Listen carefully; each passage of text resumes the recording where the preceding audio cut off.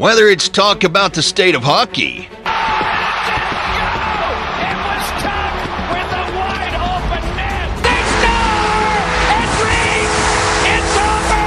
just conversing about the world of professional wrestling. Oh my God! Chip, you know what? You just made the list! Oh no! Oh, here we go. Or other pop culture phenomenon. Rob and Dave give you, the listener, their uncensored opinions on the High Sticks and Super Kicks podcast. The first period starts right now.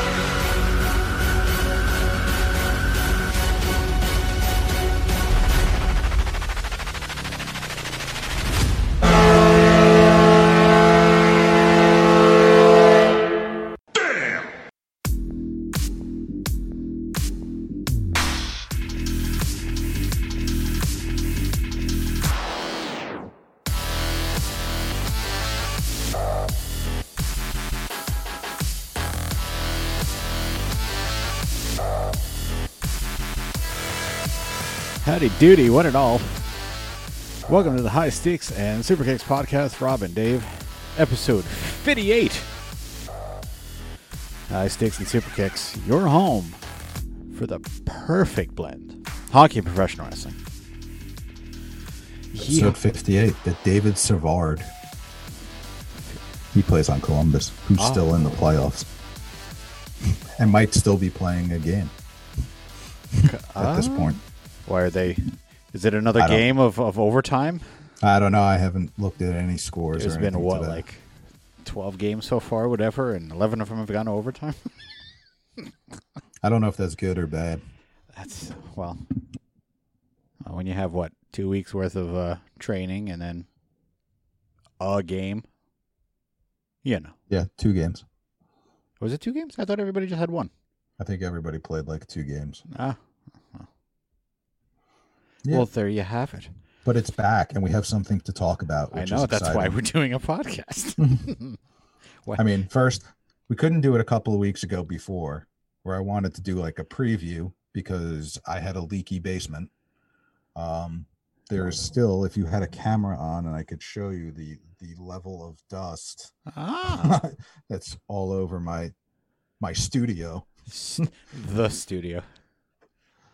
Yeah, well, hey, you know what? I got prepped. I got myself some Tim Hortons K-Cup coffee. I'm ready to go.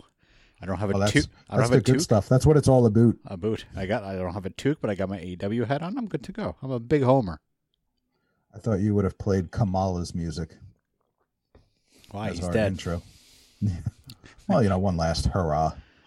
Do you want to slap your tummies and moan a little bit?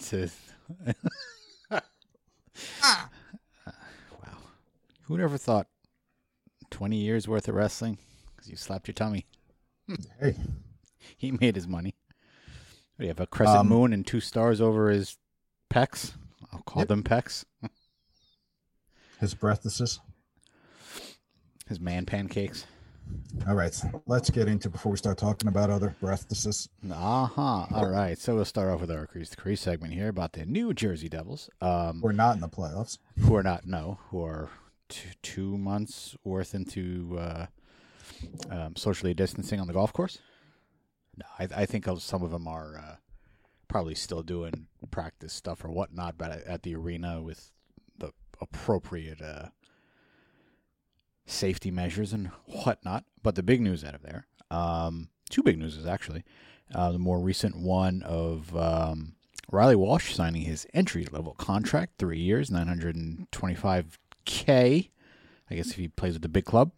I'm hoping that Binghamton has a season because I don't see him making the team, cracking the roster. Yeah, unless we get rid of people, or unless he just starts doing the Wayne Gretzky on the defensive end. That who knows? Or maybe he could have that Harvard smarts. Yeah, or maybe the league is going to allow the NHL larger rosters going into next season. For like the first month, you think? If you're to go that way, or the whole year? I think it'll be the whole year until there is a vaccine from the China virus, and we, they can restfully put a lineup out there, Mm. you know, and not worry about, oh man, this guy's got the Rona. We can talk about it Let's- just a little bit before getting into double stuff. Like the other sports, I think the NFL, as they're starting their training camp, has an expanded roster base. Baseball had it for about a month. I don't know what MLS soccer does. All I know is that, They're kind of in a bubble, aren't they, MLS? and the NBA too, yeah. So The bubble But- seems to work. It's worked for the NHL. It's worked flawlessly for the NHL. They've had yeah, like well, from what we know, 1,800 tests, 0 positives. yeah, they're testing guys like Crosby 18 times a day because they know he isn't going anywhere. Well, that's true. Can you imagine getting hooked up in a hotel for 2 months, 3 months, not doing anything, playing foosball after Die. games or in? I think I saw Vegas. They had drive-in movie night, and they had like one of the conference rooms and a big screen, and they had all pillows on the floor and Nice. couches for them to watch a movie and stuff. Like it's cool, Yes, But- but especially if you're like a middle-aged single guy. Yeah. I'm sure you're looking at it as, all right, I get to play cards with the guys and whatever. But like if you're a guy with a family and knowing, like, let's say you're like Vegas, where you're going to be pushing for a 3-month run in the playoffs. right. That's 3 months without seeing your family That's a lot of Zoom other time. than what we're doing right now. Yeah, that's true. You know, like It's it rough. sucks, but on the other hand, if there was a genie that could pop out of a bottle and grant me a wish to be a pro hockey player right now, You'd play in the bubble. I'd take all 3 wishes and make it that. I think I forget one of the games. It was regular playoff game stuff, but somebody from the Blue Jackets, I think it was Kane or somebody, sitting in the stands. I think somebody asked him or whatever, like when was the last time like you watched watched a hockey game, and he was like, dude, it was like Pee-wees. Yeah. To I saw a meme where it showed like the corner of the rink and a whole other team that was playing next was just like standing there. And that's stuff you see at rinks all the time. Like Yeah. even when I was coaching, I would love to get to the rink early to watch whoever's playing. I don't care who it is. That's when you pick up things. And as a pro player, you're probably watching, especially somebody like Patrick Kane, where you know what, you're watching a team you might be playing against. You might notice that, I don't know, Nate Schmidt is weak on his backhand side and you take him wide. Like that's the little things that the great players pick up on. Or I think when they were showing video of him, dude was like face down in his phone, talking or laughing or texting or whatever. Yeah. But hey, I think it was intermission. It's the world we live in. Of course. So, Riley Walsh, are you surprised that he signed, or No. the The reason why is because there's going to be no college hockey. Yeah, Harvard closed, so Right. So he has his best chance to continue skating now.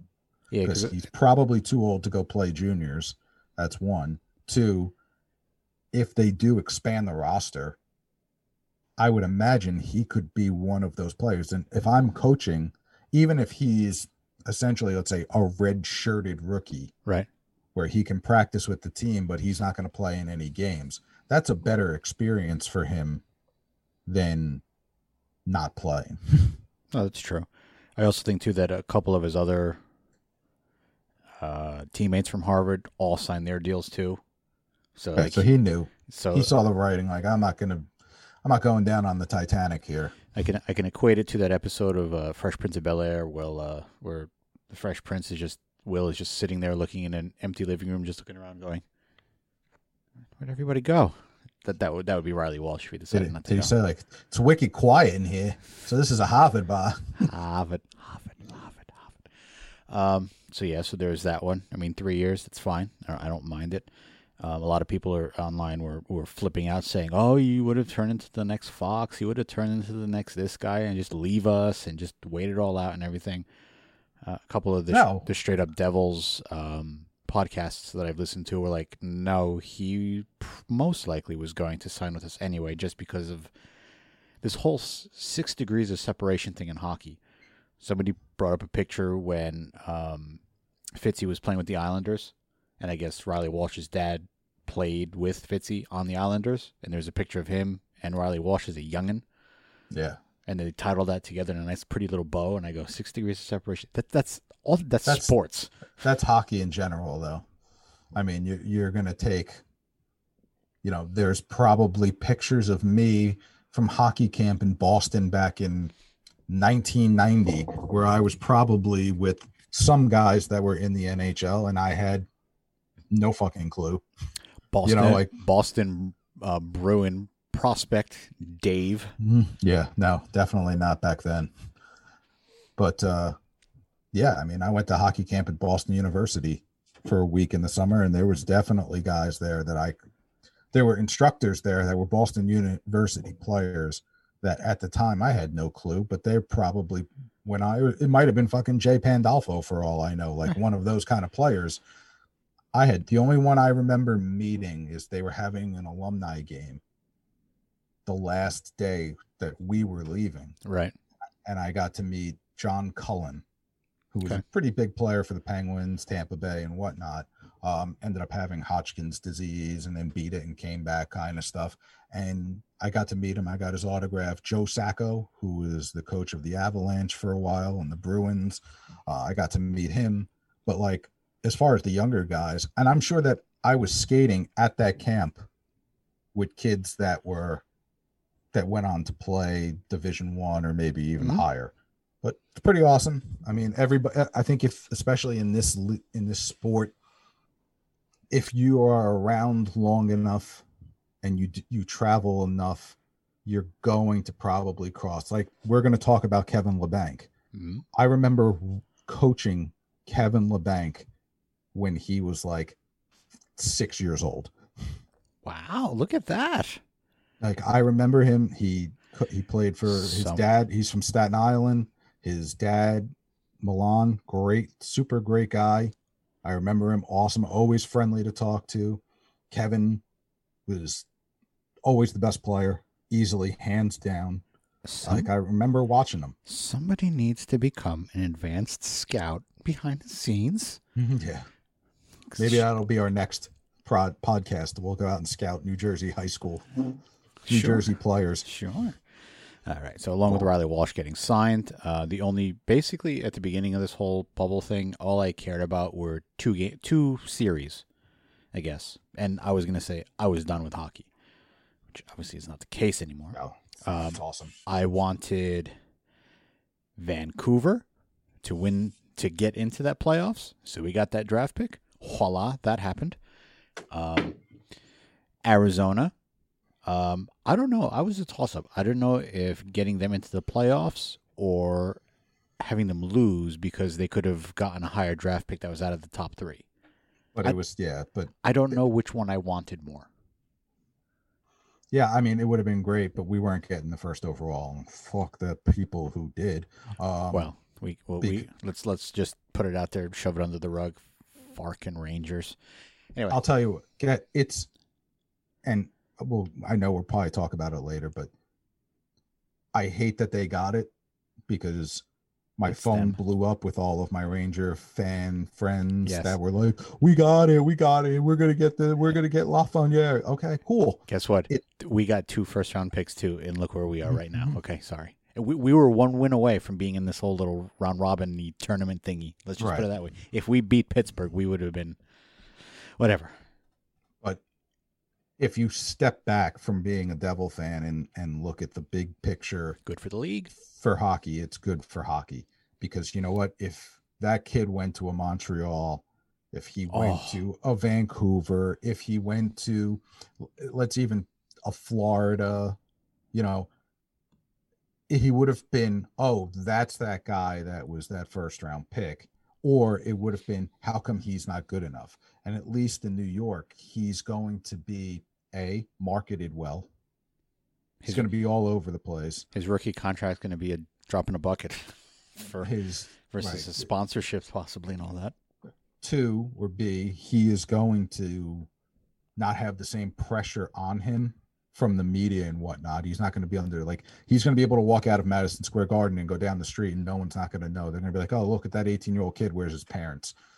True.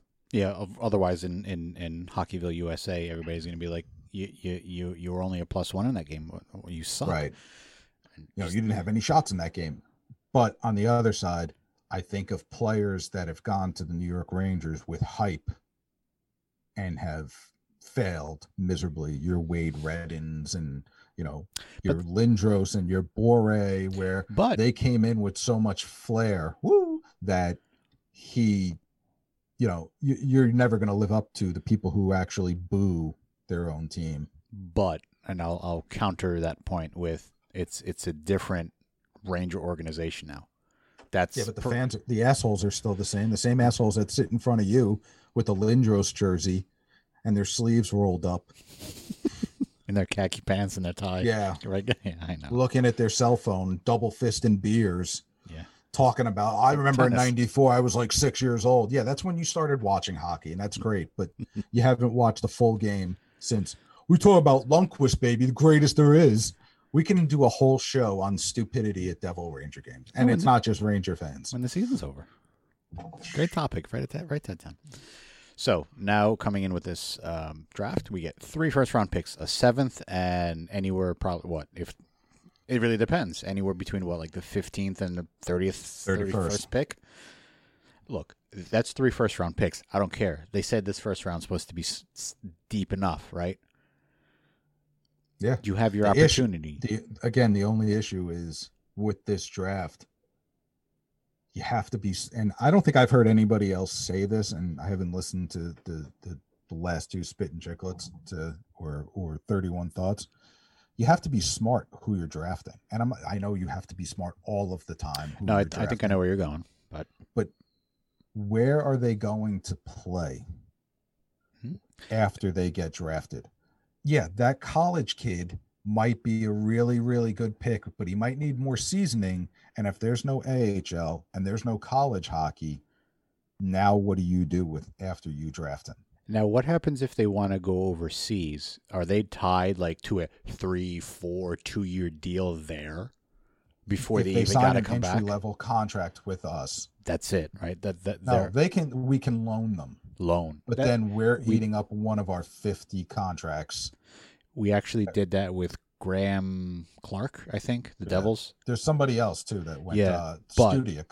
Yeah, Studnik. But they're going to be calling him before the season starts. So he's getting his playing time.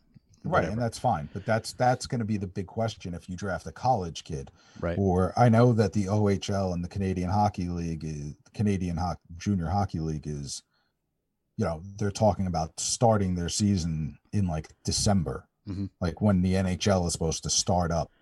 That's great, but the draft is going to be September? Yeah. So what's that kid going to do for 3 months? That is across all sports. The NFL draft for next season, right? Because college basically isn't going to play. Same thing with the hockey players. Same thing for everything. So it's while you say smart, it's got to be one of those how can you project their upside better? You can say, he'll score 20 goals in his first year. Well, how close to that 20 goals can you get? If he scores 5, you wasted that pick. You know what I mean? If he gets 25, well, okay. I don't know shit about the NFL. Can you get drafted from the NFL to the NFL from the Canadian Football League? I don't know. Because if I'm a college kid, I'm going to Canada first. I'll go to Canada first and play. I'd rather play than get my education in Swahili. It's true. I major in Swahili. You're gonna major in Swahili, right? So we have ammo. We have draft. We have capital in our salary cap. We have 3 first-round picks. There are and there's a couple articles that were posted by the Pucks and Pitchforks regarding potential trade packages and whatnot. So we can get to that shortly. But we have ammunition. I go back to what Ray Shero did during the times where he got Marcus Johansson, and he got all these players through cap-strapped teams. They were great moves, right? Mm-hmm. If only we had a coach and a system.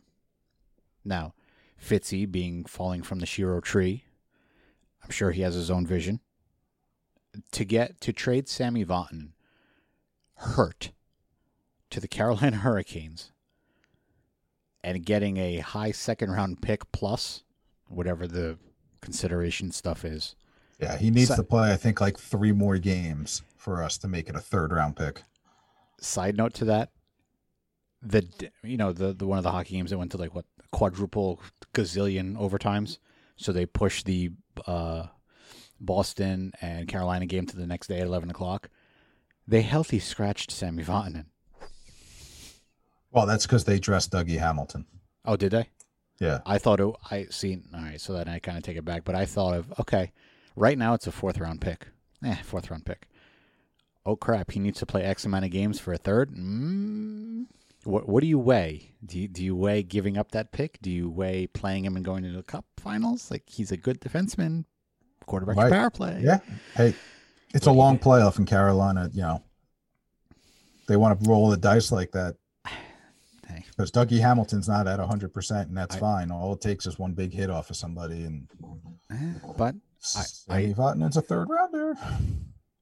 Everything is sitting in Tom Fitzgerald's lap to do something to not get us in the right direction, but to get us a couple steps ahead of that right direction. He just needs smartly. Smartly. Smartage. Mm-hmm. He just needs to. Part of me wants us, to fast forward the rebuild. Yeah, I know. So do I.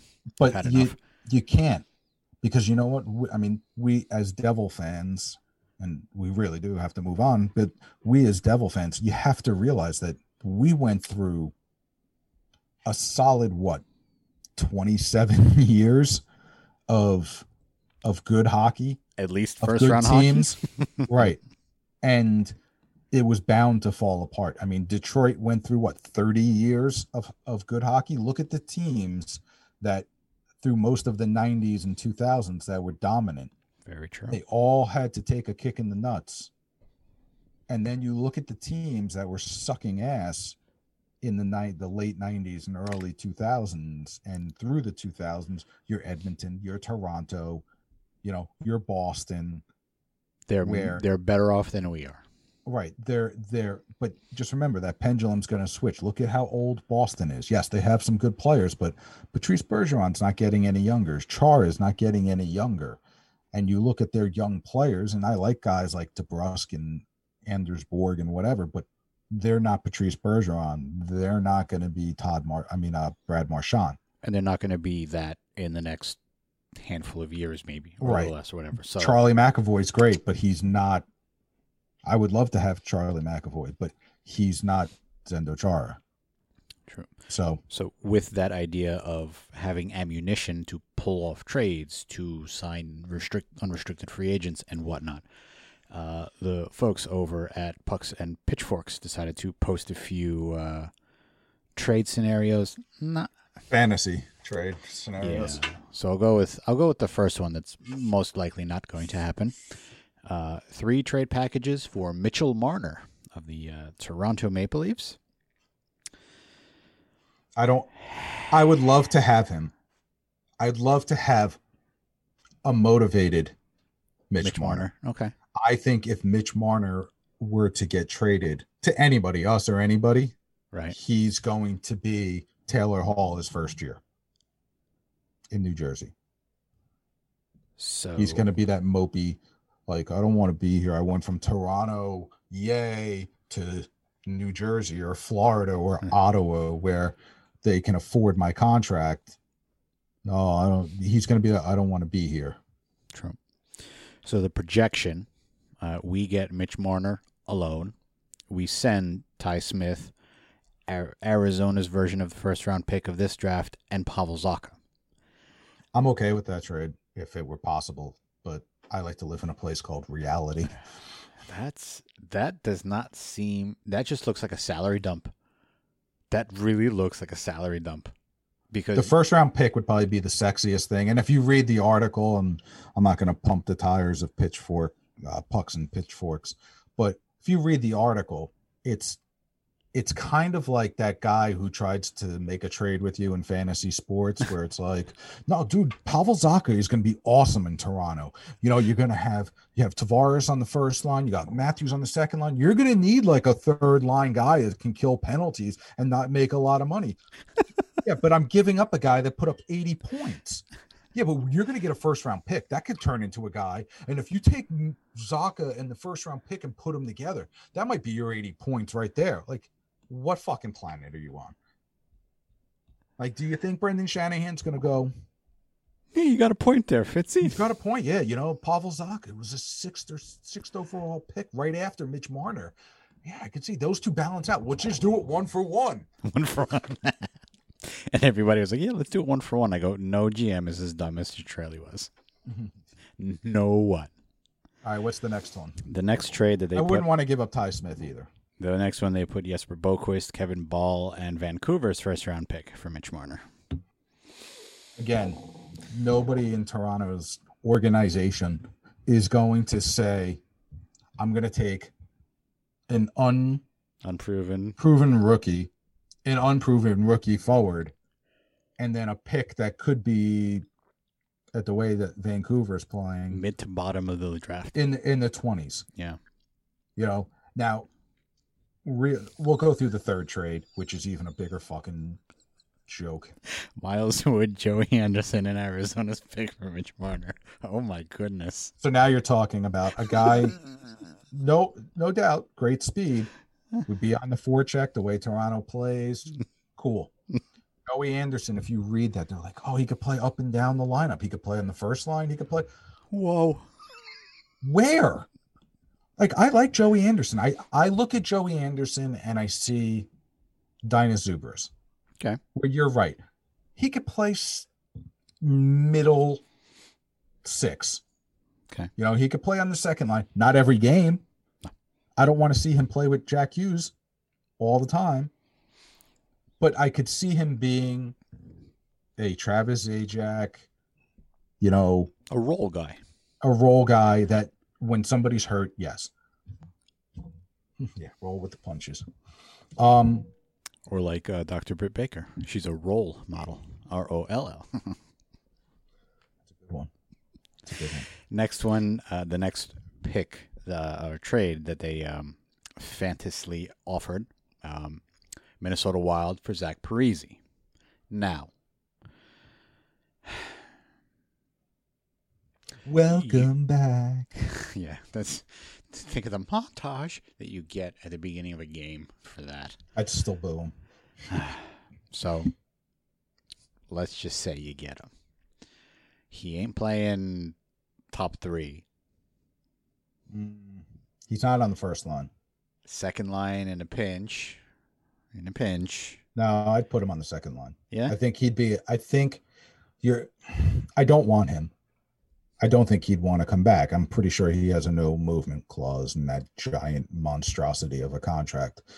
But I think having him as a role model for, hey kids, this is how you leave. For Nico, for Hughes, for Boquist. You want to be the Jersey guy here. This is what you need to do, because I've been there, done that kind of stuff.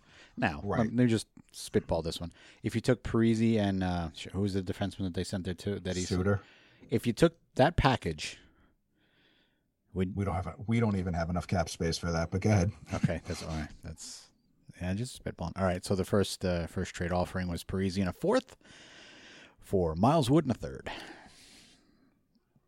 All right, if that would have worked, I'd take that, because you're just essentially trading a winger for a winger. Okay, the second one is Zach Parise for Pavel Zacha and John Hayden. It just gets worse and worse. Wow. Again, do you think that people in Minnesota are going to go, John Hayden, the guy that was on waivers last year, and Pavel Zacha, who has a career maybe, and I'm just guessing here, I'm not going to look it up, maybe 60 points. Yeah, I understand it's a contract dump, but you still have to use your brain. This offering takes the cake. Parise and a 2nd rounder. Don't say what year, just a 2nd rounder. Yeah, last year's. Okay, wait. Take a breath. Straight up for Joey Anderson. Yeah, okay. Well, let me guess. I didn't read the article, but he's a Minnesota kid who Yeah. has roots in the area. Yes. Was a star at Minnesota Duluth. Coming home, it's a great story, and it would be both players coming home, even though Parisi Parisi's a Minnesota guy. Holy shit! But hey, then there's this next article. Devils should bank on acquiring Kevin LeBanc. Oh, Waka Waka! Oh, well, there's bleach over there. I might drink it. So, I'm not going to read the whole article, but they say a potential to have a replacement for a Kyle Palmieri if he does choose to leave or gets traded, things like that. You mentioned Kevin LeBanc. I guess this is, of the three trades, this one seems more seriously thought of. I say that feasible. Right. Feasible. So he's what, 24? He's got a low salary. You would be expecting a bump up from $1 million to something, right? I think he'd probably be looking at 3, 4, between 3 and 4.5. Okay, so that fits. Fine. I'm fine with that. He's young. He's 24. Fits into the mold of a retool. I'm not going to use rebuild. We rebuilt already. This is a retool after a rebuild. After this draft, we're retooling. Yes, it's so. What would San Jose want? Like, they don't want salary. So I think, again, if I'm Doug Wilson, where would you put him on our team? And then you figure out who would you give up. Where do I put him? Right now, I'm pretty sure he is a right wing. He's a righty. Mm-hmm. So that means he's behind Palmieri. Put him in a Hughes line? I put him with Hughes, and I put him with Brat. Gusev. Okay. And then keep Brat, Nico, and Palmieri for now. But then you could always flip-flop. You could put LeBanc and move Palmieri down, depending on who you're playing, because none of those guys are big. LeBanc isn't big. And essentially the the article that they wrote kind of puts LeBanc in a similar scenario for Palmieri. Needs that playing time, gets the playing time, gets that potential of 25 to 30 goal scorer type of player. Absolutely. But I've been saying this for how long? I've been saying this probably since the beginning of our podcast. 2 years ago. Mm-hmm. And since you're an insider, right, for his skill set. Yeah. Kevin LeBanc is a person that the Devils should look at as that Palmieri trade. What would you give up? They're going to probably want back. I know, joking aside, would they want a Wood? Because isn't that almost like a salary? They're taking. They don't want. They don't want to take salary on. So you're probably going to give up somebody draft pick wise. It's one of our B prospects and a pick. So I would say somebody not like Ty Smith or Kevin Ball. Maybe somebody like a package of Studik, and Boquist. Okay. I would say one of those kind of guys with the 3rd round pick that we might get from Carolina. Might get you. It might be those 3 pieces. True. Because you're not getting much salary back, and you're getting a piece that you can grow. Okay. A seed. I don't mind that. I would go for that. So 1 out of 3 ain't bad, right? 33%. Oh, I mean, I wouldn't want to give up Boquist, but if you look at where he is and the kind of minutes he needs to play to be productive, we don't have the room for him. He's going to have to push out Gusev, LeBanc,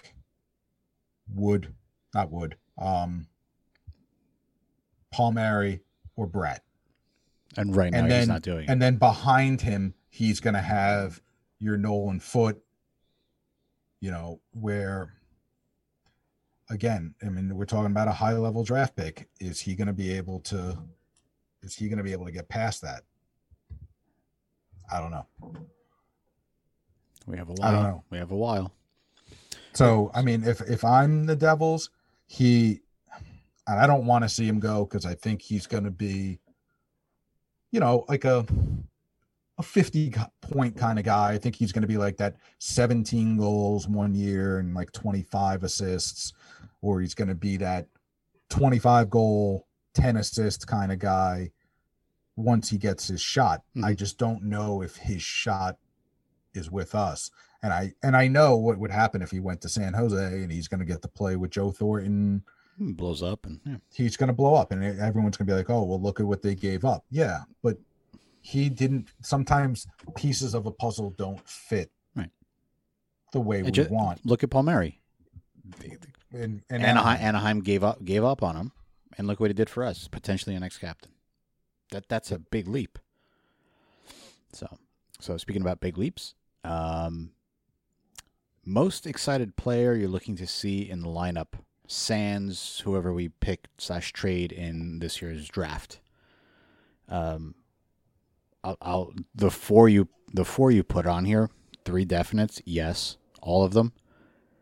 Just because there's just so much splash behind the names, but you can go ahead and name them. I think Nolan Foote's an interesting one. You think he makes it right out of camp? Like, again, where does he fit?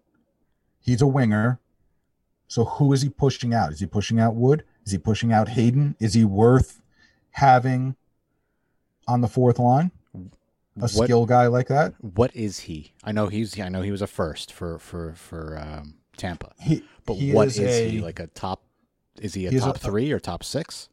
He is a top 6 player. Top 9. But then top 9 would be wasting his potential, or would that be good enough? Again, it depends who he played with in that 9.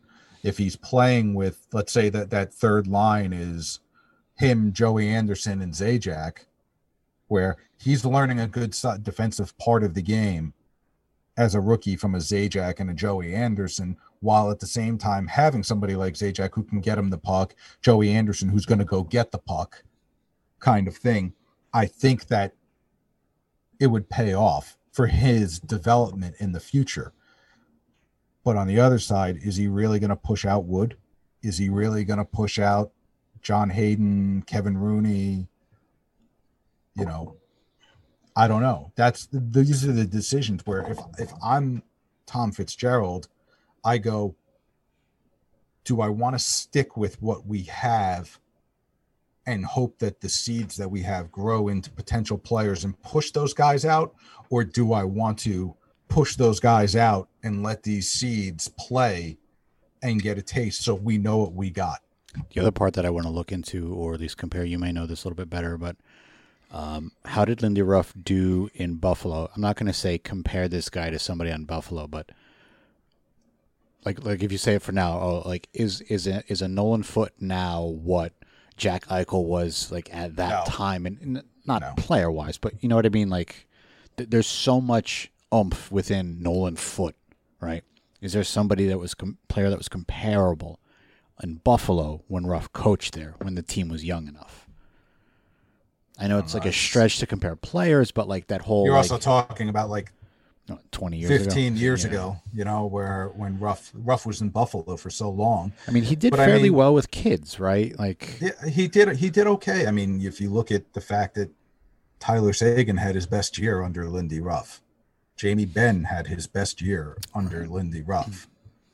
I can't think of a rookie other than Klingberg off the top of my head from Dallas that he did well with, but I don't think he's really going to have a choice. He's going to have to take somebody. And then I go back to what Fitzgerald said, and that I don't think he's one of those guys that just wants to throw you to the wolves and go, let's learn. It's the only way you're going to learn is, get crunched by Chara in a corner. Like no, but I think that the difference between, if you remember DeBoer, like those rookies made a mistake. Oh, you They were benched him gone. for yeah. Like Adam Larson made mistakes and he was benched. You know, think about that 2012. He didn't come in till what? Halfway through the second round when we beat Philly. You know, and even then it was probably because guys were banged up. I think that he's going to be one of those guys that you make a mistake, you're going to keep playing. I'm not going to bench you. But you're going to explain what you need to do, yeah. But if you make the same mistake again, then now there's consequences. And if you continue to make the same mistake, like if I'm the Devils coach, I come into the locker room and go, look, we're a young group. We've got some great old splash of, you know, skill here with your Zajaks and your Palmieri's, and now even Nico's got a couple of years under his belt. But when it comes down to it, we're a young team. We're going to make mistakes. You're not going to get that pass on your stick. You're not going to get that perfect shot when you wanted to take it.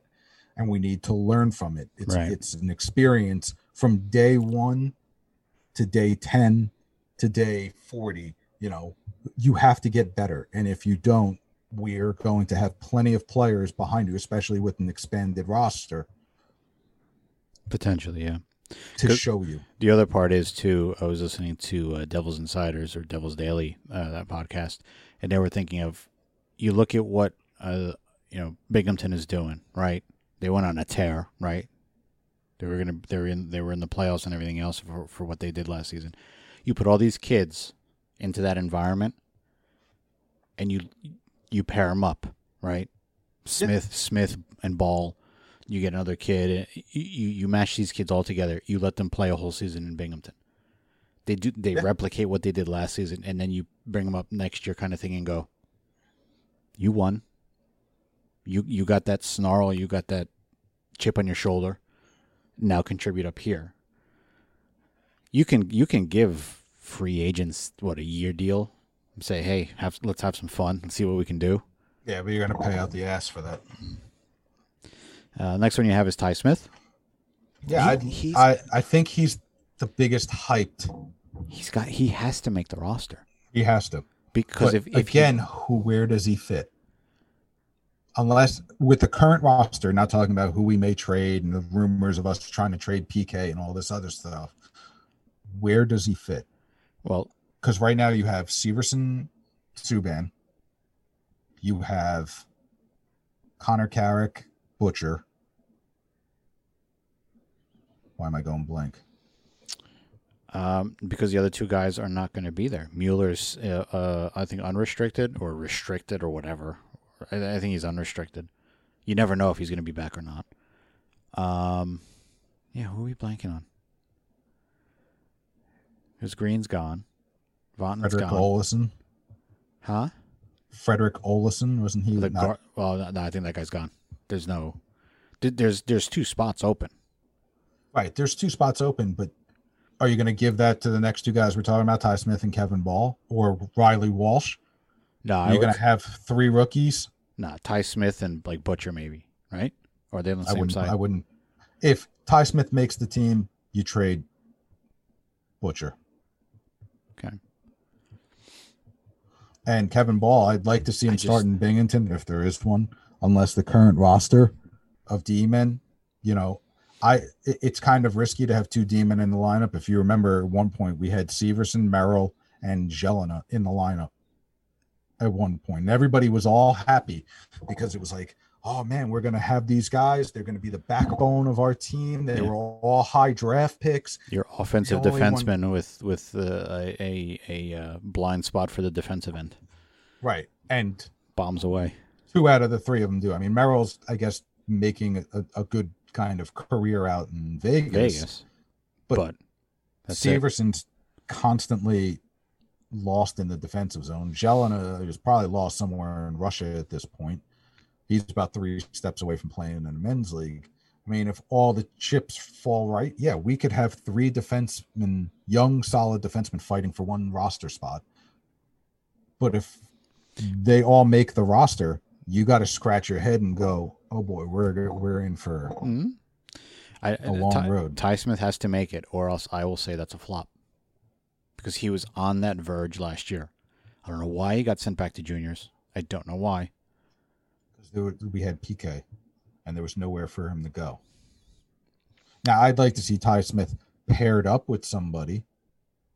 You know, I'd like to see him paired up. If Lindy Ruff can grab PK and be like, "Hey, kid, the razzmatazz, flashy style that you were used to when you were a kid, it's done." You're not a kid anymore. Look at Scott Stevens. Scott Stevens was the same way. The razzmatazz, the going out of the way for the big hit, putting up big points. How did he win his cups? Playing defense. Not worrying about the crossbow fucking celly. Not worrying about all that shit. Not going out of his way to make the big hit. Make the smart play, make the easy play. I need you to do that because this kid is going to be your partner. Like Stevens and Niedermeyer were together, like Stevens and Rafalski were paired together. You need that anchor because this kid's going to make mistakes and he's going to try stuff and he's got flair. Woo! But he needs that anchor. Hey kid, reel it in a little bit. And that's what we need. If we're going to keep PK, that's what he needs to be. And Kevin Ball needs to sit down with Ken Danico and not do cocaine. Sit down with Ken Danico and be, hey, this is the kind of defenseman. You're not going to be, you know, the lead singer of the band like Lou Lamoriello. You're going to be a drummer. Bang, bang, bang. I love be angry, be mean. Watch tapes of Chara. Watch tapes of big, tough defensemen. I mean, we talked about having Peter Angelo would be great. Petrangelo to be a role model for these guys. But if we can't, well, we've got to look within. And I'm hoping that with Fitzy, with Ruff, you got to sit down and you got to go, okay, look at what we did in the 90s and 2000s. Look, or at least look how we did it. Not the style of play, but how you did it. Yep. Fast forward that to 2020, 2021, and the new age of hockey, blend it together. Look at the Islanders. Bring in... Yeah. Right now. The Islanders are playing... when I watch the Islanders, I go, that's the Devils in 2000, from 2000 to 2003, where they're playing a defensive system, but when they get the puck... The Jets are on, and it's forward. And now, who would have seen if you would have said, "Look, the Islanders would score 3 goals on the Washington Capitals in the first round of the playoffs in their first game and win 3-1"? You'd laugh. You go, "It's the Islanders. Who do they have between Barzal and P.A. Parento or not P.A. Parento?" Oh wow, throwback. A trivia answer, by the way. To one of those Devil players that also played for the Rangers and the Islanders. Oh, what's his name? Pajot, right? Yep, P.A. Pajot and... P.A. Parento. I am so sorry, sir. I did not mean to... Insult you. But yeah, who else could... Yeah, well, they got a lot. They got Andy Green on the third line pairing. And what did we say for years? That's exactly perfect for where Andy Green should be. An anchor for, I think he's playing with Pellick. Or he's playing with the other young kid that they have. I forget the fucking... They're doing very well. Yep. Congratulations. All the best to the Islanders. There you go. And you still don't have a home. Well, it's getting built. Riley Walsh is another one. Out of those 4 guys, only one has to make it. Adam Foot's Nolan Foote. Oh, God. Nolan Foote is half a foot. Half foot in, half foot out. That's that kind of thing. Yeah, but again, Walsh and Ball and it makes you scratch your head and you go, if they don't make the team, where are they going? Yeah. All right. So that's why the only answer is you have to extend the rosters. Yeah. The good, the bad, and the ugly for the upcoming 2021 season. Even going through your posts, I will just simply say this. The good, the bad, and the ugly is going to depend on what Fitzgerald does with this draft. Yep. If he keeps all 3 picks, they have to be 3 home runs. I'm sorry, they have to be 3 home runs. Right. Well, the first pick has to be at least a double. Has to be that 7th pick has to be somebody that might not make the lineup this year, but is definitely going to be a major piece. Who's the defenseman? Drysdale? No. Drysdale and Sanderson. It would be if Drysdale drops to 7, it'll be like we got the first round pick. Yeah, I agree. Or if he can package this pick and one of the other picks to move up to get one of those 2 guys. Even if he moves up to, I don't know, 5. 5? He's being projected, I think, to one of Ottawa's picks, the Ottawa's second pick. 3 to 5. And Ottawa doesn't really need a young stud defenseman. But if I'm building a team, you want young stud defensemen like that. So my whole thing is, if you take 3 picks, they have to be home run-ish picks, okay? Or if you're going to use it for trade bait, it's got to be a home run trade. It's got to be like getting that Johansson on, like, you're trading for Johansson now, like you're that 1 piece or 1.5 pieces away from being that team that's going to make a run in playoffs. Not to a cup, but that's that 1 step to get them into the playoffs and see where the dice rolls. Yep. And it's got to be a perfect storm of picks, trades, and unrestricted free agent signings, and getting Palmieri signed. If there's a perfect storm of a good combination of all those, it's good to Midland. Yeah. Good to Midland. And no matter what we do next year, it's good to Midland because you know that you can trust your general manager to make the picks needed when you need to make them, make the moves when you need to make them. And you see, we never saw with Shiro where he was going with this team. We just like the players he got. Like, he got a Taylor Hall. Okay. And what? He got a PK Subban. And what? Well, he got Marcus Johansson. And what? Like, that's one of those things where the good, the bad, and the ugly kind of segment makes sense because, yeah, you know what? Taylor Hall could have came in and been motivated and meshed with Hines, and PK could have come in and been the PK that we all dreamed and hoped. And our season, we'd be talking about us in the playoffs. But, you know, you could shit in one hand and wish in the other and see which gets filled first. And that's what happened to the Devils. Out of that pit, I'd like to wish a little bit harder than shitting in my hand. Yeah, like a monkey. Mm-hmm. So the good. So the good.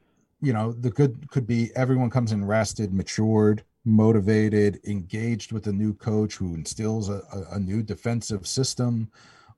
And offensively, we get the most out of our defense because offensively our defense sucks. Rookies hit their stride with maturity. I mean, did you see a picture of Jack Hughes training? He's got some good flow going. He's got some good Thor hair, blonde hair going.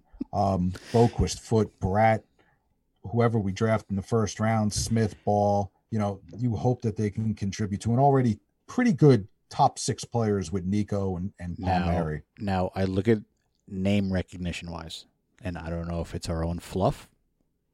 That's a pretty good list of names, right?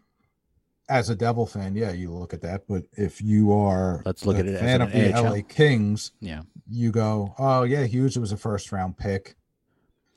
Who? Oh, and everybody Adam else Foote? is, yeah. Who? Oh, that's Adam Foote's kid. Everybody else is Adam Boquist. Is that guy's brother from Chicago? Like, it's everybody else is kind of, yeah, I don't know. I'd like you to hope be that team. Corey and Blackwood are lights out after seeing, you know, not having to see a zillion shots a game. Well, hey, you know, when they started simulating games, right? And Corey had those 98 that he faced in that one game. Yeah. What's his name was close the other night to that. I mean, the potential could be we could be a wild card team. We could be a wild card team that loses in the first round. Which would be awesome for the development of our young players. Mm-hmm. Now, the bad could be we continue to rebuild. We let the kids learn on the job. Shit We the don't bed. sign. We don't waste our money on unrestricted free agents. We draft. We continue to collect assets and losses. Hughes starts to show some finish. That guy had bad luck last year. Puck luck, terrible.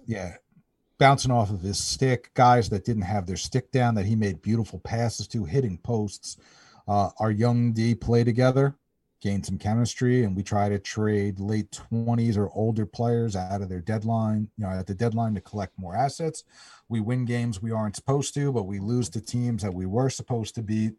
Like typical. We lose a lot of shootouts, 1-goal games, which, is potentially, just a remake of 1920 season. Before you get to the what's your gut feeling on Fitzgerald so far after everything he's made?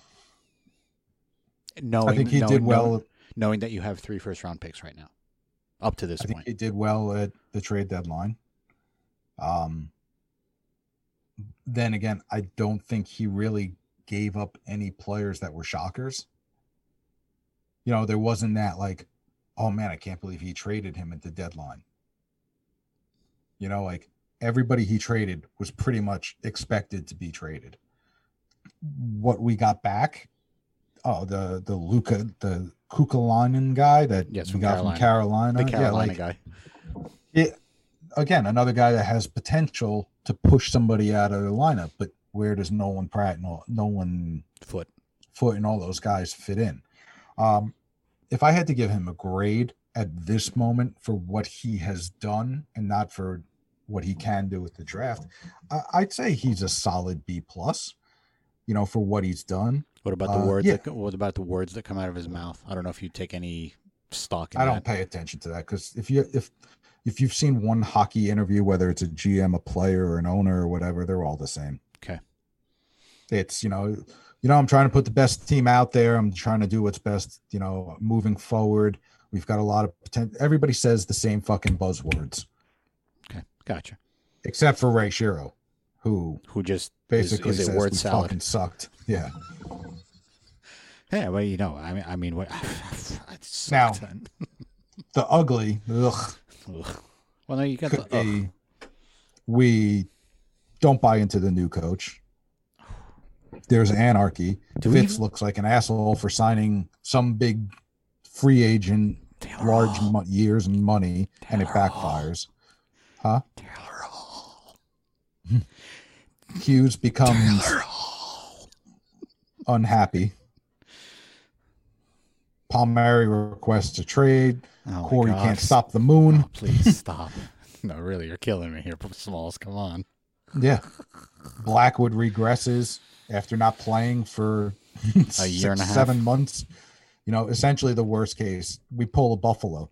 We come in with all this hype. We win a couple, first couple of months only to just blow up like the Challenger. And that's Buffalo. I don't think so. Like my gut feeling for the PK trade that you crapped all over me for. I won that one. The Fitzy move as a GM. I will still put a nickel on the table and bet you a nickel that Pietrangelo is coming here. The only way we're getting him is if we can unload PK. Period. Maybe. I don't know. I think we're going to be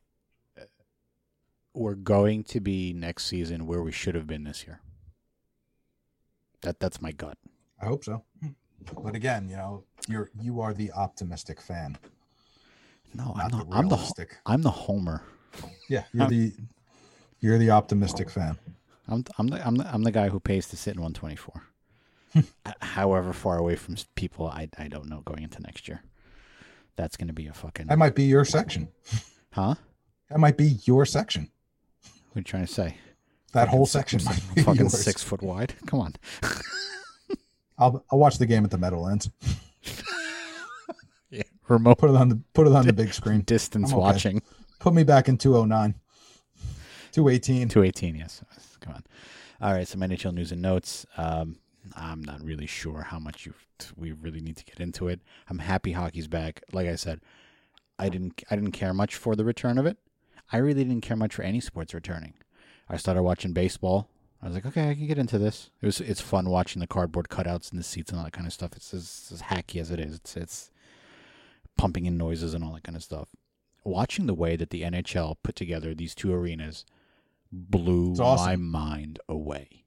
Okay. Even with the NHL background, the NHL video game background noise to kind of simulate fans. Although I don't hear anybody yelling shoot, so it's not real. No. They joke about that too.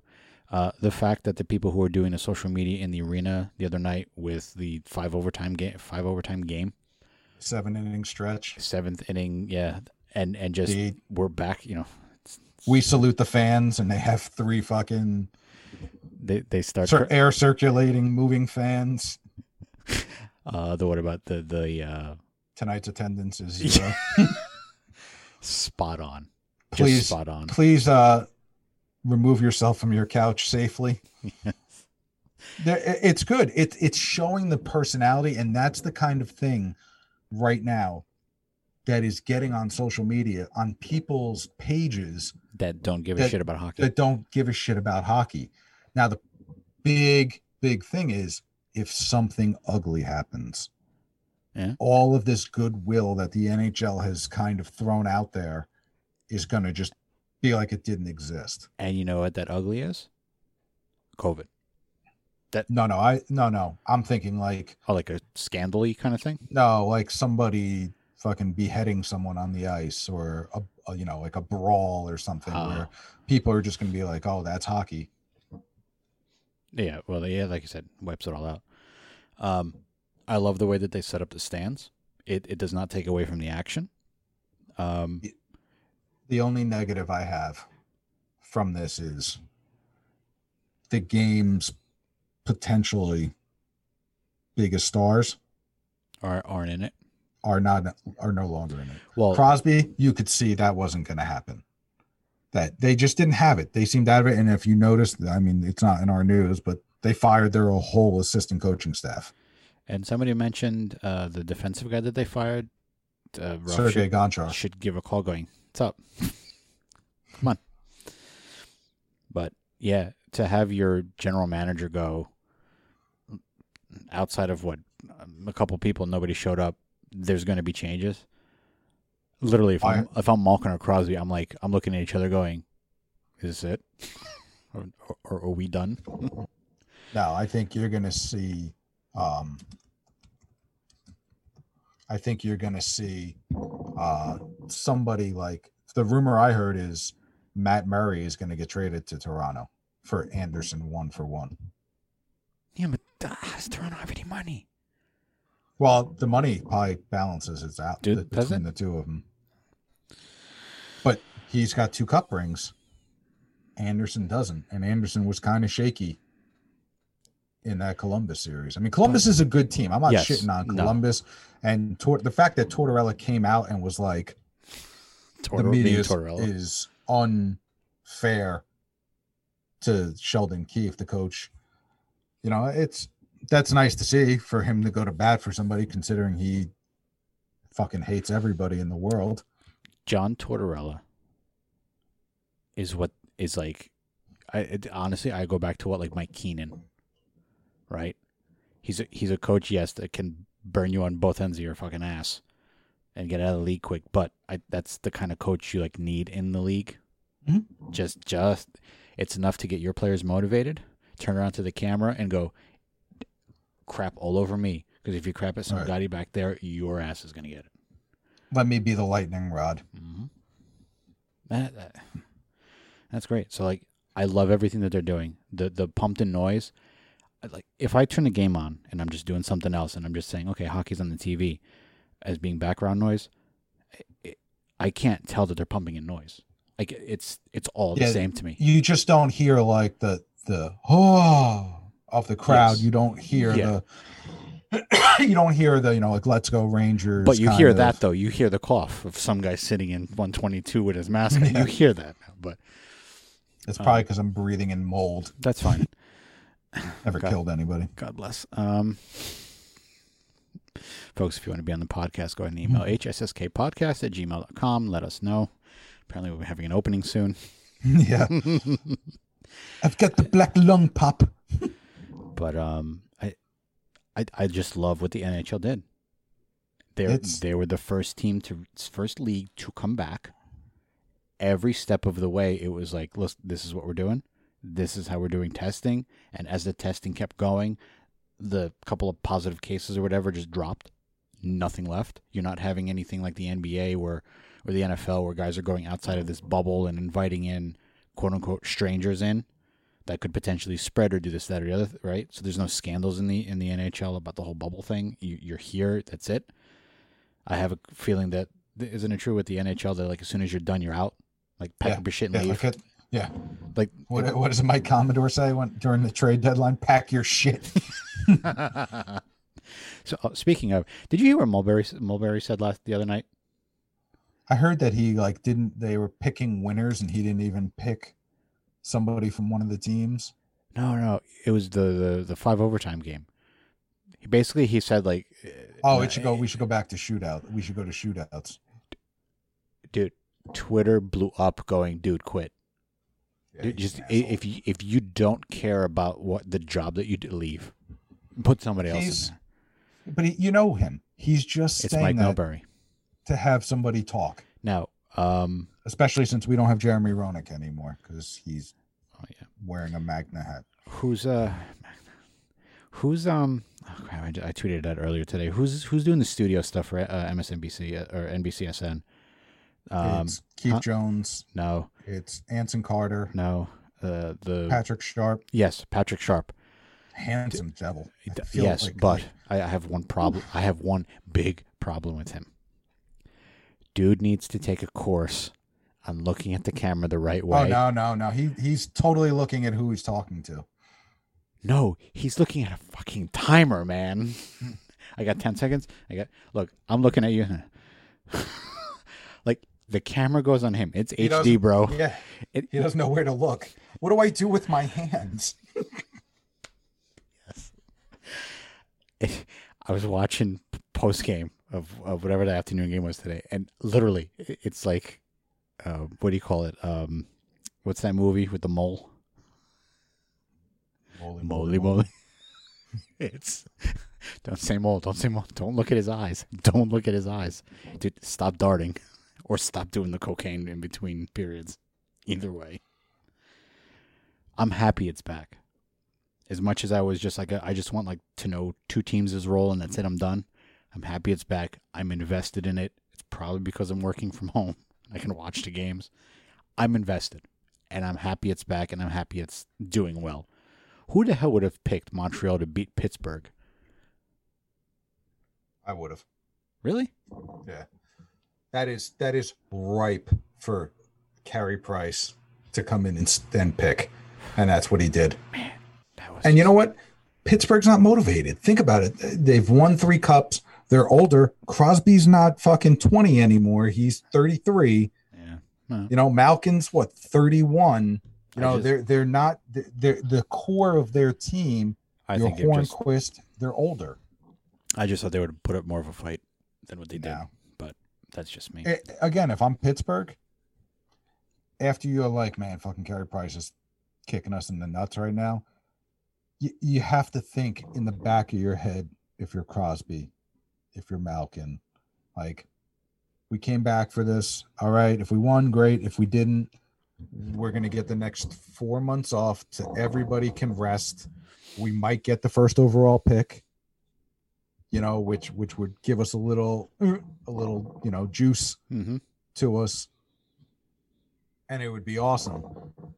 But they're an older team, and they're a team that needs that shakeup because their head coach has been there for 3 or 4 years now, 5 years, where he is kind of falling on deaf ears. So that's why they fired his whole assistant coaching staff. It's a warning shot going, you got next year, and after that, you're next. Right? You know, you're next. And after that, right, you're next.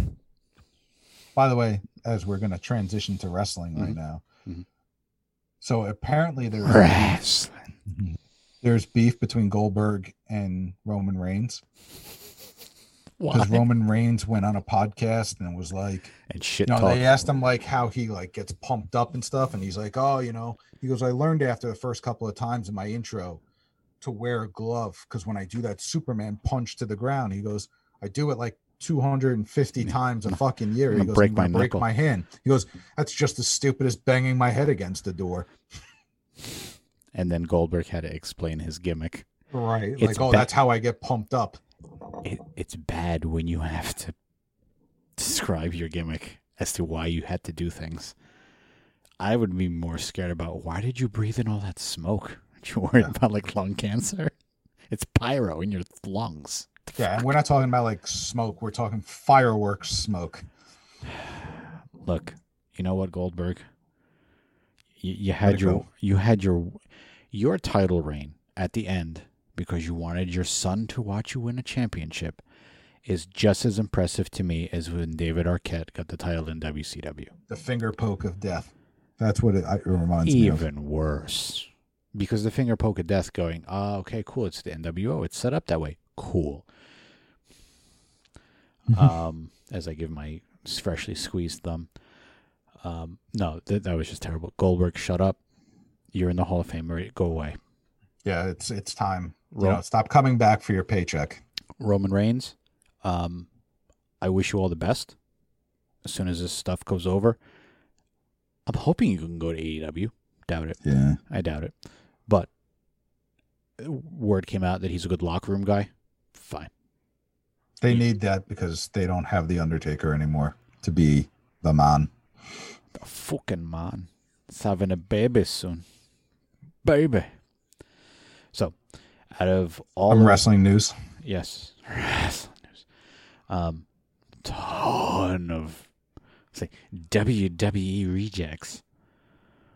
Showed up at Slammiversary. Yeah. EC3 comes back. Gave a great promo. Right in the middle of a main event picture. Motor City Machine Guns. I liked watching them back in the TNA days. It was, I don't know, like 10 years or something like that, they said, since they've been really back together. And they got the straps already. Great. Eric Young, back in TNA. Back in TNA. Heath Slater, now known as Heath. And I'll jump around. It's not just like TNA. Whoa. Dude, Broski. Dude, we texted each other, I think, at the same time when that came out. We're like, holy shit. Well, I think I had text you like, so is this the week that, because their contracts are all, their no-compete clauses are all done. Everybody showed up somewhere. And as we said that, fucking the Broski came out. But just put it But this nobody way. else came out in AEW. Not yet. I am still waiting for Miro, a.k.a. Rusev, to give up on this Twitch gimmick. That I quit wrestling. Did you see Lana's tweet today? What? That she was like, "Oh, we're back in America. We had sex in the Black Sea." Like, oh yeah, go and look up Lana on your Twitter. I'll do it. I'll do it later. But let me just say, EC3, we were high on him. Eric Young, we're high on him. Heath Slater, I don't know. Nah, he's a jobber. And Broski, I don't know what to call him anymore. I can't. I don't know what to call him anymore. His name Matt Cardona. He's a job. He's a jobber too. But here's the thing. You take Heath out of the I got kids to feed, and you put him in TNA. Whether or not this speaks to talent, I don't know. But with the proper gimmick and script, I'll loosely say script, or direction for a character, he came off like, the fuck, WWE wasted his ass. He was always good on the mic. You look at Matt Cardona. I get the whole Broski thing, but you look at him and you go, good Lord, what the fuck did Vince do? He wasted the dude. What's his name? His tag team partner, Broski's tag team partner. Kurt Hennings. Yeah, Kurt Hawkins. He went to TNA too. And now he's in like a main, like these guys that he released are stupid. But that's the problem with WWE. They pick so many flowers from all over the other places that sometimes there's not enough sunlight for all those flowers to grow. How's that wow, that is a fucking dynamite fucking analogy. Let me ask you a question. The hell did you smoke before this show? That was eloquent. I've been reading books. They're behind me. They're almost serial killer books, but they're there. You mean this isn't one of those Zoom wallpapers? You know, No, one this of is them the real pro deal. Oh, okay. No green screens? No green screens. Dude, green screens are cheap if you need them. Just saying. I'm good. But yeah, they have too many guys that like EC3 and stuff where they were big in TNA, but then when Vince gets them, and he's got a Waters history it of down. doing this, Waters them down. I saw an interview today that with Mick Foley that Vince did not want him. That it was basically Jim Ross every meeting coming in and saying like, "We need to get Mick Foley. We need to get Mick Foley." And Mick Foley was like, "I only learned this like a couple of years ago." He goes that Vince goes, "Okay, if I'm gonna take Mick Foley, he's wearing a mask." And he goes, and they spent so much time thinking of what my mask is going to be. He goes, "You know how I got my mask?" He goes, "Undertaker was wrestling Mabel, and he broke his ocular cavity bone, and he didn't want to take off. So the people came up with a bunch of different masks for him to wear." And he goes, and he settled for kind of like a Phantom of the Opera mask. And he goes, one of the rejects was the mask that I ended up wearing as Mankind. Oh. And he goes, if it wasn't for that mask and the Undertaker wanting to work with me and The Rock wanting to work with me, he goes, I'm not sitting in front of you. It's true. He goes, I'm not sitting in front of you watching this. You know, he goes, and you're talking to me. He goes, I'm sitting at home watching this just like you. And he goes, it's all because he goes, and sometimes these guys, they have their gimmick somewhere else and Vince shuts them down and they don't get a chance. Somebody else came out. Arn Anderson came out in an interview recently, and he said that the reason that it's stale now is because Vince does not let characters show who they are. This is that whole thing is like, here's your script, but I want to say, this is your script. And you have 9 how? minutes. You have 9 minutes in a promo and a wrestling match, and you're using your body and your facial and your social media and all of this to get over. And if you don't get over, he's done with you. And that's the problem. Terrible. And EC3 came out and he said, no, like he was never really given a chance. He goes, I'm great on the mic. And they gave me a gimmick where I don't talk. Yeah, I think something about what was it? Somebody's like, it's, you know, Vince was like, you know, after they signed him, like, who is that guy? Like after they signed him, and it's like, that's EC3. This is the guy that we've been like pumping up to you, and you said, sure, sign him, and you don't know who he is. I get why he went back to TNA though, like the familiarity and to be able to kind of spread your wings and feel, you know, puff your chest up again and feel like you're the man. But he really should have went to AEW. A lot of people should have went to AEW. We can talk about that in a little bit. At one of the last pay-per-views, I'll say pay-per-views because I'm sorry. I am still, yes, I am. You can look at my hat. Who am I a fan of more? AEW. Yeah. Why? I came home from work, and I will watch AEW over Raw or NXT or NXT. And AEW ratings wise last week doubled Raw. Raw, not Raw. NXT. Raw. Beat Raw they numbers. Beat Raw numbers. Good Lord. In the demographics, hence Demo God. He's fucking a genius. He is so good. Dude's got a keg, but I'm just saying he can still do his lion salt and all that kind of stuff. But yes, so good.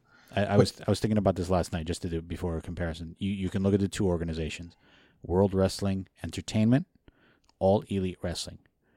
They both have wrestling in their names.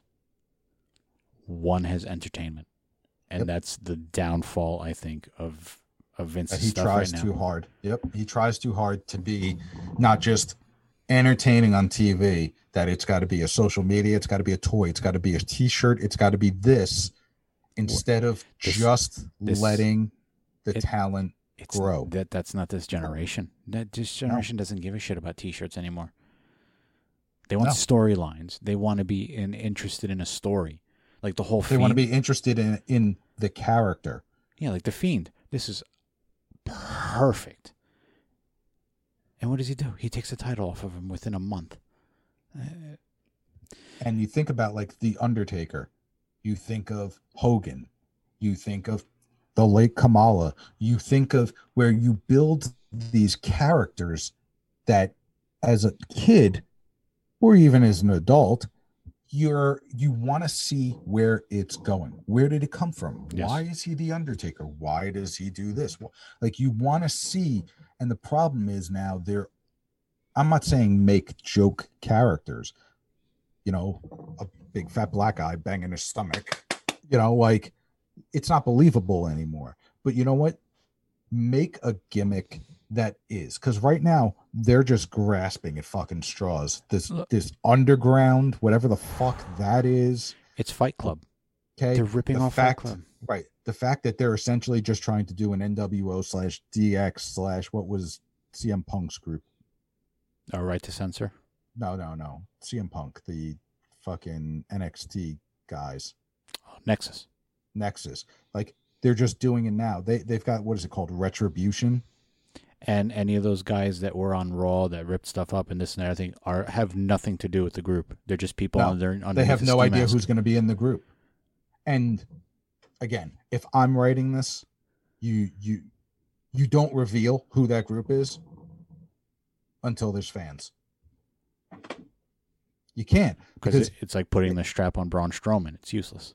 Right. And if I'm writing it and I'm saying, if you're making a leader of this Retribution group, there's only one person that should be the leader of this Retribution group. One. Who dat? Punk? Absolutely. I'm back to bring Retribution, and he has 4 or 5 guys, maybe a couple of girls with him, around him. AJ. Package deal. Oh yeah, bring AJ back. And you know what they do? After they introduce themselves and he's standing in the ring with all of them, he fucking destroys all of them. I'm here for my Retribution. I'm not bringing Nexus on my coattails. And he just shit talks everything that they've done since he's left. Can't be any worse than the eye for eye match. Oh my God. So fucking stupid. Although I will say Rey Mysterio's kid could take a beating. He just signed a deal too. Yeah, his first match is SummerSlam against Seth Rollins, but he took a kendo beating. Yeah, I think I saw the back. Holy shit. He looked like Michael Fay back in Singapore in 1993. I just, like I said, it's WWE, so stale. It's bad entertainment. It's not haha entertainment. It's not wrestling entertainment. It's not. I'm sorry. I'm going to go to the ring and I'm going to talk shit, and then I'm going to get interrupted by this guy, and this guy's going to come in and talk shit on me, and then I'm going to hurt his friend, and because of that, I'm going to sucker him into a fight, and that's it. That's all it is. And if you look at the display, right, obviously the WWE is inside of some kind of performance center thing, right? AEW is in some kind of outdoor arena. I think here in New Jersey, there's the PNC Bank Arts Center, where it's like an outdoor, I don't know, what would you call PNC? Amphitheater kind of thing. So that's how AEW is set up. The look and the feel of AEW. They even had about 150 fans, legit fans, at Wednesday's taping, whenever that was. I don't remember when it was that they taped it, but they had legit 150 fans, spaced out, masked, whatever. So they had some live people there. Right. Look, feel, like you want to shit on AEW, look at it just for what it is. There's a reason AEW is beating them in the ratings. It's not stale. It's not because it's new. It's because it's better, just fresh.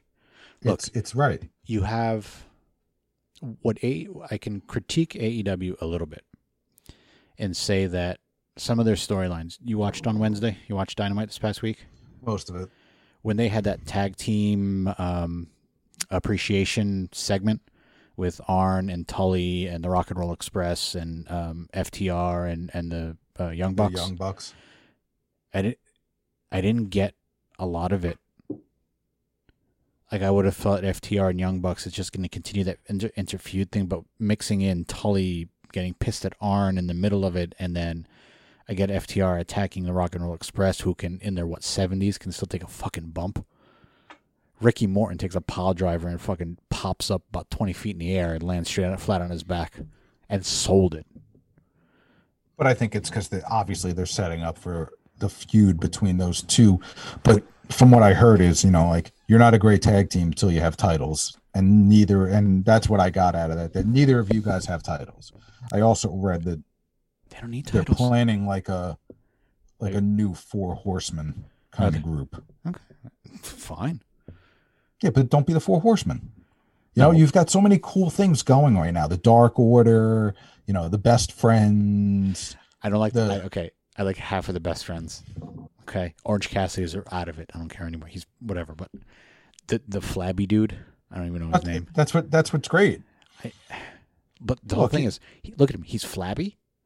He can wrestle. One of your still. favorite wrestlers was Dusty Rhodes. Touche. There's the word you're looking for. Or touche, my friend. Touche. I'm sorry. But it's listening to JR do the Dusty Rhodes podcast when he went to go imitate Dusty Rhodes. I said touche. That's bad. I'm gonna fire you for that. Yeah. It's just, if you're comparing the two anymore, it's you could sit there and go, the WWE lost all of its stars at the same time, The Rock and all this other stuff. Yeah, I get it. But take the guys that you have and let them be them. Don't just give them an 8-minute match to win the fans over, especially when there's no fans in the crowd. And just look at what AEW did, right? Out of the norm, they have, yes, it's presidential. It's, presidential stuff coming up in November, so they had to do a debate thing. Twofold on that one. I'll get to the second one in a little bit. They would do a debate. Okay. Who do they have in a debate? Chris Jericho, who's having a feud with Orange Cassidy. Refresh my memory prior to this. He hasn't spoken. Did Orange Cassidy speak? No. So there's 3 questions. Oh, and by the way, who do they bring out as a moderator? Eric fucking Bischoff. 83 weeks. Did you hear fucking JR say it? That hacky shit, I don't care, because I hear it and I go, good one. Yeah, you chuckle. Now, my only problem with that segment, yes, was there should have been more back and forth between Jericho and Bischoff. Yeah, they shoehorned in the last bit of it at the end, but it should have been Lion Tamer. I'm sorry, Chris Jericho, you're up, and then he could have been like, "Watch your mouth, sleazy," like. Yeah, there could have been, but the fact of it is, you do one question, Jericho responds, goes back to Orange Cassidy, and he goes, slicks his hair back, fucking laughed. Second question, leans away, looks at the fucking stars. Second question, same thing. You know where they got that from, though, right? What? They stole it from Old School. Oh, did they? Okay. Where Will Ferrell, they asked him a question like, "Oh, there's no way he's going to notice," and he's going against the Raging Cajun. What the hell is his name? James Carville. And Will Ferrell goes, and the economic, he breaks into just like Orange Cassidy did. I don't know if I popped any harder than I did when Y2J showed up after the countdown stopped than I did when Orange Cassidy, which was 25 years ago, by the way. Yes, I know. Monday. And I looked into TV and I heard him spew this whole climate change thing, and I'm like, jaw dropped. I was like, holy shit, he speaks. It was awesome. And then he got the shit kicked out of him. But then, now, this past week with Orange Cassidy, and I'm sorry to ruin it for people who didn't see it, Orange Cassidy beat Jericho. Fine. A lot of botches for my taste. I also think because, I don't know, Jericho did a Fozzy show over the weekend in Sturgis, and then he had to go do a wrestling. I'm sure he pounded a few back, and I'm sure he wasn't just in good enough shape to do a wrestling match 3 days later. Anyway, Botchfest, but Jericho puts over Orange Cassidy. Yeah, but he's never had an issue with that. No, and it's perfect. You look at everybody in AEW, from the Rhodes, from Cody. Sorry, I don't want to get gimmick infringed. From Rhodey, Cody, to the Bucks and Omega, to Jericho, to everybody. It's not, I'm the CEO. It's, here's your gimmick. Go flourish. No, here Wipe your you hands. are. Go do what you do. Because think about it. Other than what? Luchasaurus and Jungle Boy. Which and are those- entertaining. I'll give them that. And those dudes in the Dark Order with the masks. A little weird, Like- but okay. But like, everybody has a gimmick that is believable in the sense of that you could see that that's their real personality. You know, where Yes. it's like, Yeah. it's not, I don't think that Seth Rollins thinks he's a god. You know, like, Everything's just a gimmick. It's not nothing.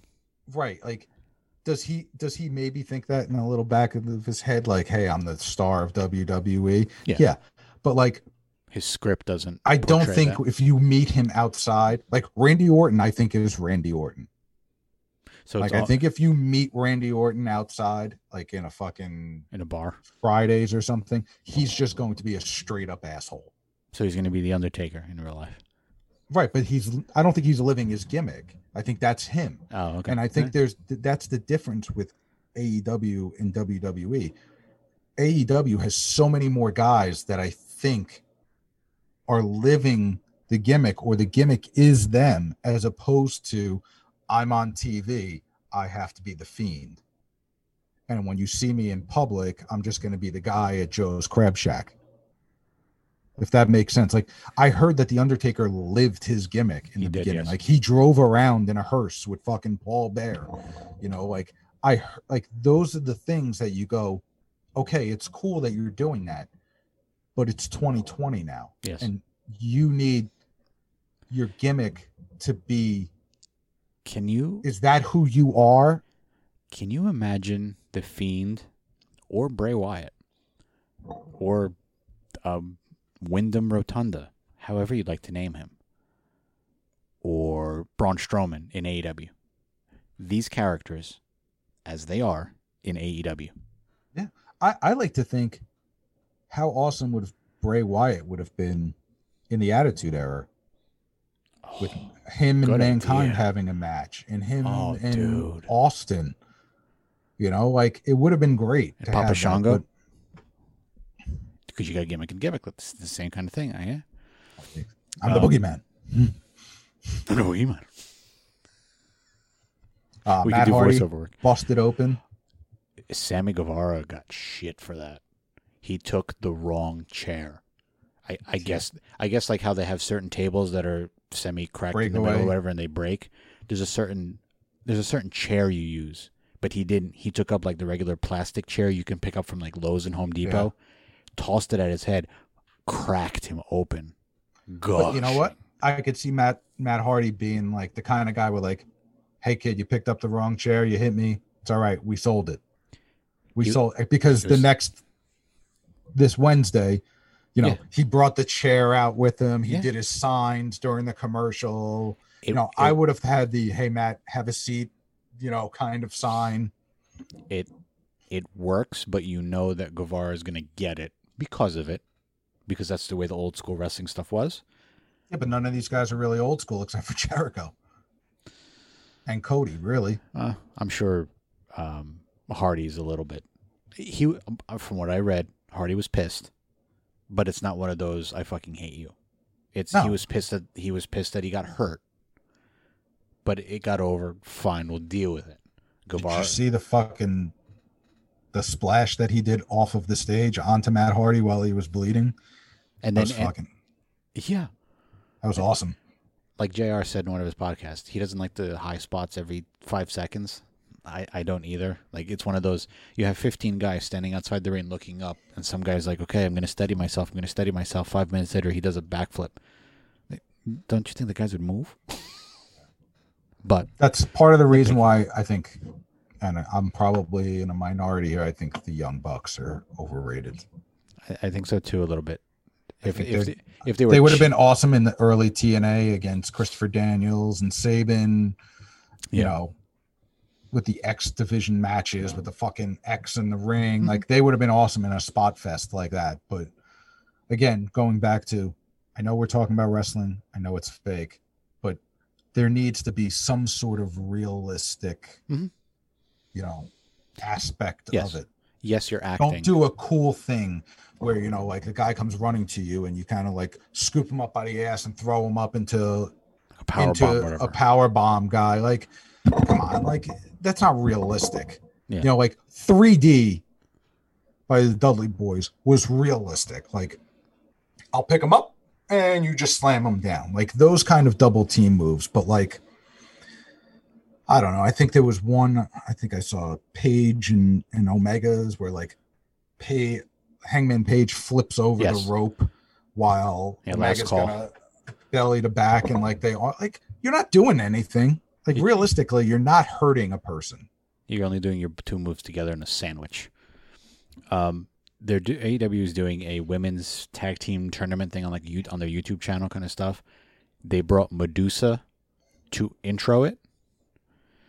They signed Vicky Guerrero. They have Vicky and Eddie's daughter doing announcing work and stuff, which is pretty cool. Didn't they bring out Paul Ellering's daughter too? Yeah, she was on AEW Dark. So that's another reject from, air quote, reject from WWE. The women's champion still has an open challenge to anybody and nobody's stepping up. And I swear, and I used our show account to mention Tess Blanchard. And I'll say it again on this podcast.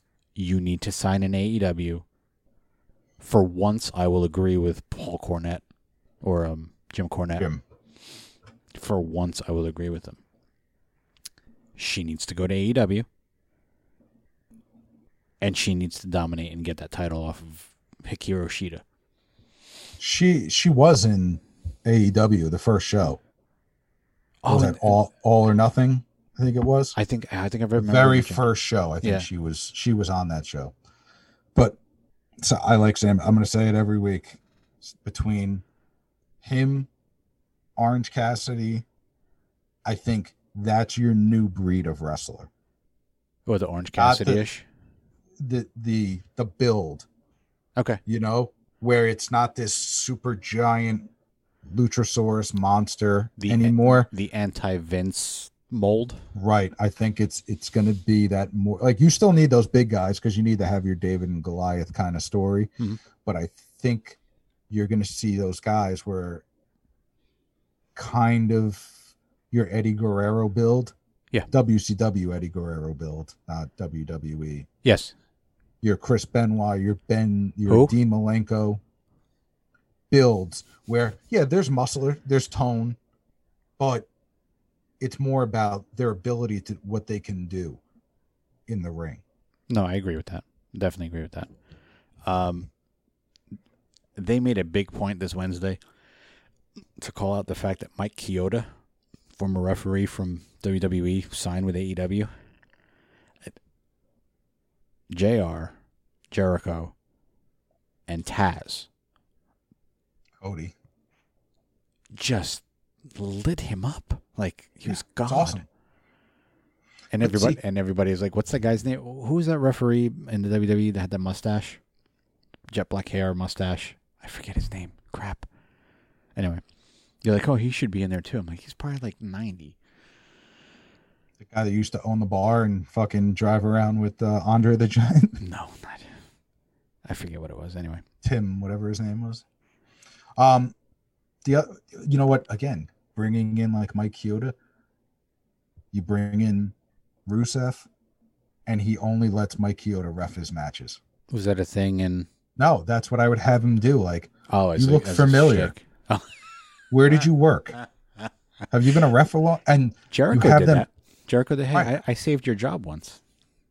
And you have them pretend, and then I don't want them to rush into AEW, but you definitely do AEW doesn't rush things. former WWE guys versus AEW guys.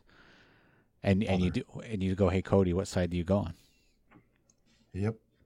So we got one more thing here in the wrestling segment. Are you a fan or not of MJF? I told you from day one when I watched All or Nothing. I said there's a guy who's in the ring right now in like a Royal Rumble kind of match with a scarf on. And he's not even throwing people out. He's just talking shit to the camera. Do you think he's the next Rock?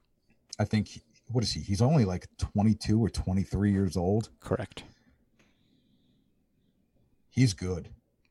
He cuts a really, really good promo. Where does a 23-year-old get that today? You're a fan growing up. He's essentially, and I listened to a thing, Hulk Hogan the other day, and they asked, but it was from like 2019, and they asked him, do you get upset when you look at these wrestlers like The Rock and Stone Cold just basically copying what you did? And he turned around and he goes, you know what? He goes, I'm not upset about them copying me. He goes, I opened the door and The Rock kicked the door down that I opened and took it into a different place. Okay. He goes, I had a catchphrase. Rock has a catchphrase. Stone Cold. He goes, all of the great wrestlers have a catchphrase. He goes, did they get that from me? Maybe. He goes, but it's not about that. He goes, it's about how they wrestle. That is kind of like, he said, like an homage to me. He goes, I didn't get the big pop in the crowd from the body slam. He goes, or the leg drop. He goes, it's the build up to it. He goes, it's the pointing the finger. It's the grabbing the ear. Can you hear me? He goes, that's what people want to see because they know what's coming. And that's better than when it actually happens. Okay. And he goes, that's what all of the great wrestlers can do. It's the build up. That's the explosion, not the actual move. He goes, I dropped a leg on a guy. That was my move. He goes, The Rock drops an elbow on a guy. He goes, but it's the buildup. And he goes, you don't see a lot of that today. And MJF is all about the buildup. The whole thing with him kissing a ring, I don't know where he got that from. I get that they're playing off of the political spectrum. Him walking down the hallway and pushing the guy out of the way for being in his shot. Did you see that? Yeah. Where he came out and he was like, that gum is great. And she's like, oh, I had him pick up. I'm not talking to you. That's The Rock. Yeah. That's The Rock throwing the fucking towel on Coachman's head or whoever he used to do it on. Yes. That's him saying, well, The Rock thinks that you should, all these poor people should get back in their refrigerator boxes and head on past, like that's the shit that MJF is doing. And it's working for him. Yeah. The problem is he needs to tighten it up. Yeah. I don't want to see him wrestle in the shirt like The Rock did because he was getting lipo before he can get into shape. He needs to tighten it up a little. Yeah. And he's a guy that doesn't need to be in a title hunt.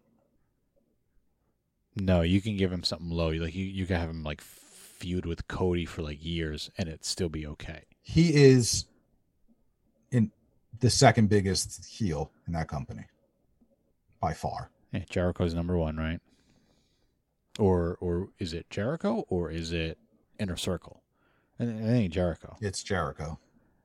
Because I don't like go when I see Sammy Guevara or Hager. Hager. When I see them wrestle, I'm not going like, oh, that's the bad guy in this match. Yeah, they're not there yet with their heelness. And they're nothing. Well, not Sammy Guevara, but Hager's nothing without Jericho. No, he's a bodyguard, and that's just like that. What is it? Warlow is nothing without MJF. Warlow is like a watered down Rhino. Not Republican in name only. I'm talking Rhino as in ECW Rhino. Yeah. AEW they don't need to be polished. They don't need a spit shine. Like you said, a little tightening up. A crowd does wonders. They had 150 people. Okay. That's 150 people more than WWE has. Sounds better. It looks fresher. I'm not going to say it looks better because they still need to tighten up stuff. You look at Kyoto, man. Some shots where he was like turning around in the ring to get out of the shot, and he turned around and his stomach followed him. Oh, the stripes all. They're bigger stripes on those referee uniforms. You know, it's a couple of pounds. The fact that AEW puts a lady wrestler in a main eventy kind of thing with Jericho, and Jericho plays it off like the best heel ever.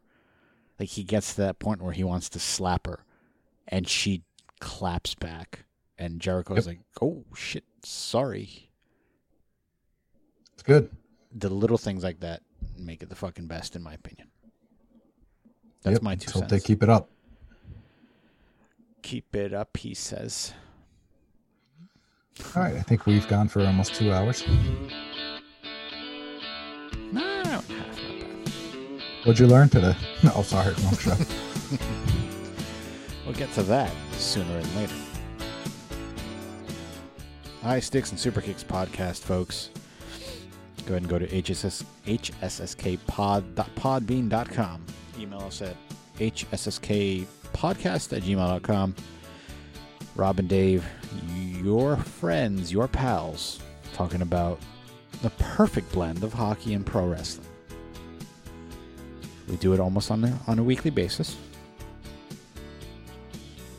Get in contact with us. Follow us on Facebook and Twitter, hsskpod. Once my basement gets remodeled, we could do it more often, especially since I don't work at night anymore. Voila! Can work on it a little bit more. Do more stuff. If you want to be part of the show, let us know. It's all remote. Technology is a wonderful thing. I work in it. I love it. Be a part of the Zoom Fest. Whether it's here or the side project. Whatevs. Whatever. I will be an AEW mark to the day I die. It's funny that AEW is doing Dynamite on a Saturday. I was waiting for somebody to say, hey, we're going to be doing it on a Saturday. Oh, I'm sorry, we can't talk about that anymore. Just drop the name, you know? You know what I'm saying? Good times. Good times. I have fun doing this. It's good talking. Look, I made a comment today on social media. Patrick Kane scored a goal. I said, I hate the fact that I love wrestling and hockey because every time I hear that, oh, Kane scores, I think of the fucking... Yes. That should be his goal song. Maybe by the Stanley Cup Finals. Right. I already know if I was in the NHL, what my goal song would be. It's easy. Woo! Shawn Michaels. You're just a sexy boy. Think I'm cute. No, I'm sexy. That's what they should have did in the playoffs. They should have let every player pick their own goal song. You are a rhinestone cowboy, my friend. All right, any last words for the folks out there, hockey and wrestling fan alike? Toodles, wear your mask.